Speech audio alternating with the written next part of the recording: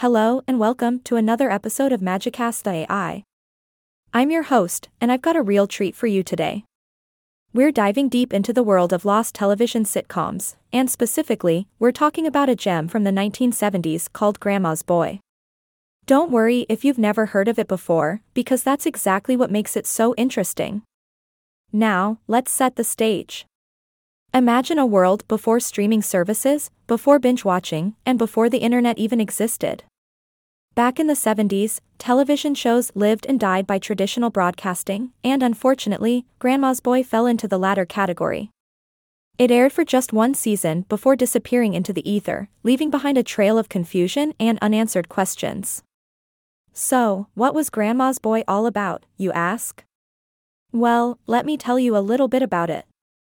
The show followed the story of Lester, a lovable and slightly clumsy guy in his late 20s who found himself in a rather unique living situation. You see, Lester's grandma, played by the incomparable Ethel Sherman, was not your typical sweet, knitting type of grandma. Oh no. She was a fiery, sassy lady with a sharp wit and an unending love for adventure. Together, Lester and his grandma navigated the challenges of everyday life, all while hilariously clashing with the modern world.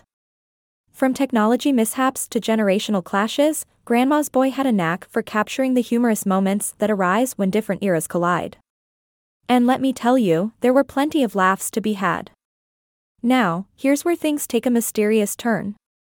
Despite its undeniable charm and comedic genius, Grandma's Boy vanished from the airwaves after just one season. No reruns, no DVD releases, nothing.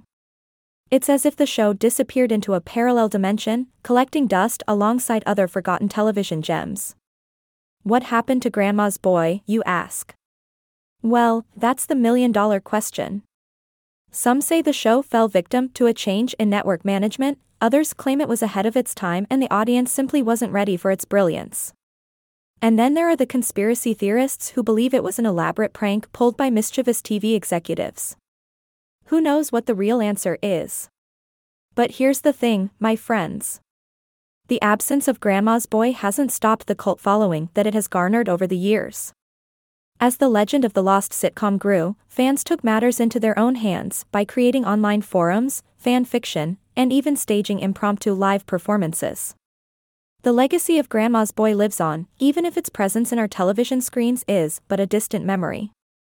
So, if you're intrigued by the mystery of Grandma's Boy, I encourage you to dive down the rabbit hole and uncover the hidden gems that this lost sitcom has to offer. Maybe one day, just like a phoenix rising from the ashes, Grandma's Boy will make a triumphant comeback into the world of television. But until then, let's revel in the quirkiness and charm of a sitcom that time seemingly forgot. Well, that wraps up our episode on Grandma's Boy, the fully lost television sitcom of the 1970s. I hope you've enjoyed this journey into the unknown, filled with laughter and a sense of curiosity. Remember, sometimes the greatest pleasures can be found in the unexpected and unexplored corners of the entertainment world. Thank you for tuning in to Magicast.ai. I'm your host, and I'll catch you next time on another exciting adventure into the realms of television magic. Until then, keep laughing and keep exploring. Ahaha, I absolutely cracked myself up with that one. Stay tuned for more episodes of Magicast.ai, your go-to podcast for all things magical and mysterious in the world of entertainment.